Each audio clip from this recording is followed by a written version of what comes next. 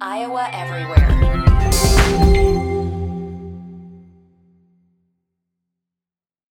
Reaction podcast following Iowa's 13-10 win over Minnesota. Actually recording this one right after the game, so instantly reacted recording as my wife and I are out in Joshua Tree, California, taking in some of the amazing sights and sounds of the American Southwest, as well as the beautiful beaches of Dana Point and Laguna Beach in California, and took a time out to watch this Iowa game, 13-10. You know, I was sitting there wondering, this season is going to be memorable. It's not going to be memorable for offensive excellence, that's for sure. And this day, it won't even be memorable for defensive excellence, as Iowa allowed 6.1 yards per play, which is going to hurt their average. They came in this game at 3.84 yards per play, leading the nation. They allowed 6.2 yards per rush. They allowed 312 yards rushing, and they rushed for just 59. I don't have the ability to search the statistical database. I am willing to wager you $20. Iowa has never won a game where they gave up 300 and they rushed for less than 60, where they gave up over 300 yards rushing and rushed for less than 60. And I'm willing to wager you their winning percentages in games where they gave up over 300 yards rushing is no better than 1 in 4. Probably more like 1 in 9 or 1 in 10, maybe even worse than that. Well, today was the one. Today was the one. And somehow, some way, Iowa is at 7-4. And they have a chance in 6 days from my recording this, the day after Thanksgiving, beating a rough Nebraska team at home. That's all they have to do to win the Big Ten West. A team that was 3-3 at one point. After, they were 3-3 at point. They were 3-4 at one point. Left for dead by most everyone on the outside. And with good reason. I'm not criticizing anybody that left them for dead. I did. I struggled to see them getting to 6 wins at that point in time. The way their offense was playing, their inability to score points offensively on their own without help from the defense. And I'm not saying that that's changed a whole hell of a lot, because it really hasn't. We'll talk more about that as this installment of the podcast goes on. But here they are at 7-4. A win against Nebraska away from being 8-4 and playing either Michigan or Ohio State in the Big Ten championship game. We can wait and talk about that for if it happens. Mo Ibrahim for Minnesota is one of the toughest runners I've ever seen in the Big Ten. His acceleration from when he finds the hole that he wants to go through is incredible. Now, his top-end speed isn't good. If it was, he would have had 3, 60, 70-plus yard touchdown runs in this game. He blew out his Achilles early last season. So he doesn't have the top-end gear. But he has a get-up-and-go gear that is unlike many running backs I have seen. And Iowa has seen some really good running backs this year that read the offensive line. They find their cut, they find their hole, they cut, and they go. Mo Ibrahim, Corum from Michigan, the kid from Illinois whose name for some reason I can't, Brown. Is it Brown? Can't remember his name. If it's not Brown, I apologize. But you know who I'm talking about. We're talking really, really good running backs. This is one of the best slate of running backs an Iowa football team has faced in a number of years. And Mo was the truth today. 39 carries, 263 yards. Now, on Minnesota's last possession prior to their, true last possession, so I guess their second to last possession, after Iowa went 3 and out following the Mo Ibrahim fumble at the 10, Iowa goes 3 and out. They don't attempt a running play there after their defense was on the field for 14 rushing attempts in like 6 or 7 minutes a clock. We don't even attempt a run. It was not one of Brian Ferentz's best games. So Ibrahim breaks a run. They get it on the Iowa side of the 50. And then he gets bottled up on a first down play and maybe gained 1 or 2. And he got nicked up. That was his 39th and final carry. In comes the backup running back. And Minnesota wasn't able to do anything. And then Iowa forced them to pass. And that's when the Jack Campbell interception happened. Yeah, didn't look like he was out. It's what it is. And Iowa does just enough. The pass that Brian Ferentz did dial up that went to Luke Lachey, that play, that was good. That was good. And Lachey gets the ball down inside the 15. Iowa makes the kick after I think Kirk Ferentz forgot that the game clock had already run down following Iowa's third down play. I think he'd forgotten that the game clock already ran down. And he was screaming at the official, why isn't the clock going? I think he forgot. And then the actual game clock did start to wind down when they started the play clock, which shouldn't have happened because Minnesota had called their final timeout. Unless I'm getting it wrong, I think that's what happened there. I'm going to go pull up the play-by-play here. Fourth quarter, Minnesota drive starting, scroll down, end of game. So Iowa's drive started at the Minnesota 45 with 2:06 to go. Petrus pass up the middle, 23 yards to Lachey on first down. Next play, LaShawn Williams runs up the middle for 2 yards, and that's a timeout, Minnesota. They're second. Next play, 2nd and 8. LaShawn Williams runs up the middle for a gain of 7 on 2nd and 8. Minnesota called timeout. It was 3rd and 1. LaShawn Williams runs up the middle for no gain. Minnesota can't stop the clock at that point in time, but the game clock did run down to zeros. They just didn't call a timeout. Iowa didn't call a timeout. There wasn't a penalty. I think the officials blew the play dead with maybe a second or two left on the game clock.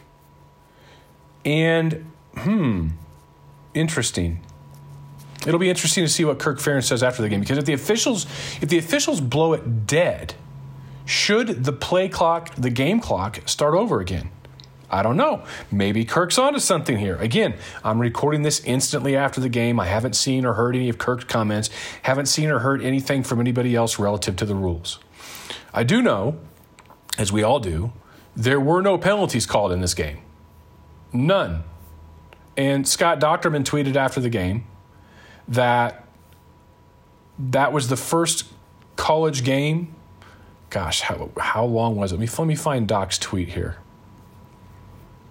The first time since 1986, per the NCAA FBS record book, that there were no penalties recorded in a game. Now, were there no infractions taking place? No, but there were none that were called. Matt Benson from Twitter, just since I'm on here right now, sorry that this is all over the place. Spencer Petrus's 11 career rushing touchdowns are the most by an Iowa quarterback since Matt Rogers had 15 between 1988 and 1991. This is the longest winning streak in the series by either team. 8 wins consecutive for Iowa. It's the longest winning streak in the series for either program since 1934. So, as Patrick Vint tweeted, nobody has held Floyd longer than the Iowa Hawkeyes have held Floyd right now. That's great. All right, back to some statistical aspects. Spencer Petrus, 15 of 25 for 221 yards. No touchdowns, no interceptions. 63% completion percentage. Solid game for Spencer. Very solid game. No turnovers. When it's that cold, the ball in some ways is more slick than if you were playing in rain and the temperature outside was 65 degrees. A cold ball like that is slicker than snot. I mean, Iowa had 3 fumbles in the game. They didn't lose any of them. They were on quarterback center exchanges, shotgun mostly. Minnesota had one fumble, and that one fumble hurt. Minnesota won the time of possession battle, 35-16 to 24-44. And that fumble, that one leaves a mark. But Spencer Petras, competent, solid. Didn't say good, didn't say great. Said competent, solid. Wasn't a great day for Iowa's running game, as Minnesota's defense is really, really good. Really good. They're a top 15 national defense. Keep playing the hits. That's what Iowa was up against this year. An offense that wasn't ready to make major strides the way that maybe we've been led to believe they were or had. And they ran up against 6 or 7 top 15 rated defenses. Ohio State, Michigan, Illinois, Iowa State, Minnesota. Is there another one that I'm forgetting somewhere in the mix? South Dakota State's not bad either. Rutgers. Rutgers is top 15, or they were as of last week. And it's a pretty tough stretch. And Iowa has 7 wins with an offense that didn't deserve it, and a defense that, pretty much made the day. Another great game by Cooper DeJean. This time mostly showing his forte on special teams as a punt gunner, but a great day. Caleb Johnson, averaged 5.4 yards per carry, 8 attempts, 43 yards. And LaShawn Williams had 11 attempts for 38 yards. I mean, when you take away sacks, Iowa had 69 rushing yards, which is not a lot. And I think Brian Ferentz went away from probing the rushing attack, certainly to the outside. I think he went away from it far too often. I think he got a little cute at times. Luke Lachey, 5 catches, 77 yards. Sam Laporta, 4 catches, 95 yards. Was that all in the first quarter by Sam Laporta? Seemed like it. 82 of Laporta's 95 yards came after catch. 21 of Lachey's 77 yards came after catch. Laporta had a long of 58, which was the first play of the game for Iowa. Lachey had a long of 33, which was the probably resulted in the game-winning play for Iowa's offense. I mean, that might have been Jack Campbell's interception in return. Brody Breck, 2 catches, 21 yards.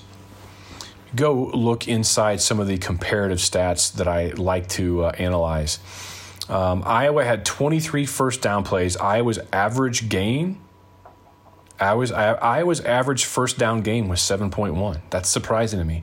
Minnesota, 25 first down plays, and they averaged 5 yards. Iowa averaged 4.5 yards per carry on 15 first down rushing attempts. It was just after that got them. So Iowa, 15 first down rushing attempts for 68 yards, and they had 28 attempts. Well, Petras was counted for 5, so that's not legit. And then the team with 2, so that must have been a kneel. I mean, Iowa. Brian Ferentz is not going to like when he goes back and looks at this. You were having success running the ball on first down. The vast majority of your rushing attempts came on first down. And I think you just got too cute. I think Brian got too cute. I think there's probably more rushing yards to be had in this game. But, again, they won 13-10. Not going to kick them out of bed for eating crackers, as the old saying goes. Let me go back here to some of the other game statistics. Doing this instantly, probably not the best, but hey, it is what it is. And I want to devote my time tomorrow to myself and my wife and myself on a golf course in Palm Springs, which is a bucket list move. 52 plays for Iowa, 65 plays in the game for Minnesota. You look at these statistics, and if you didn't have the team name, I mean, you would absolutely say the team that had Minnesota statistics won the game, and they won it comfortably. But they didn't.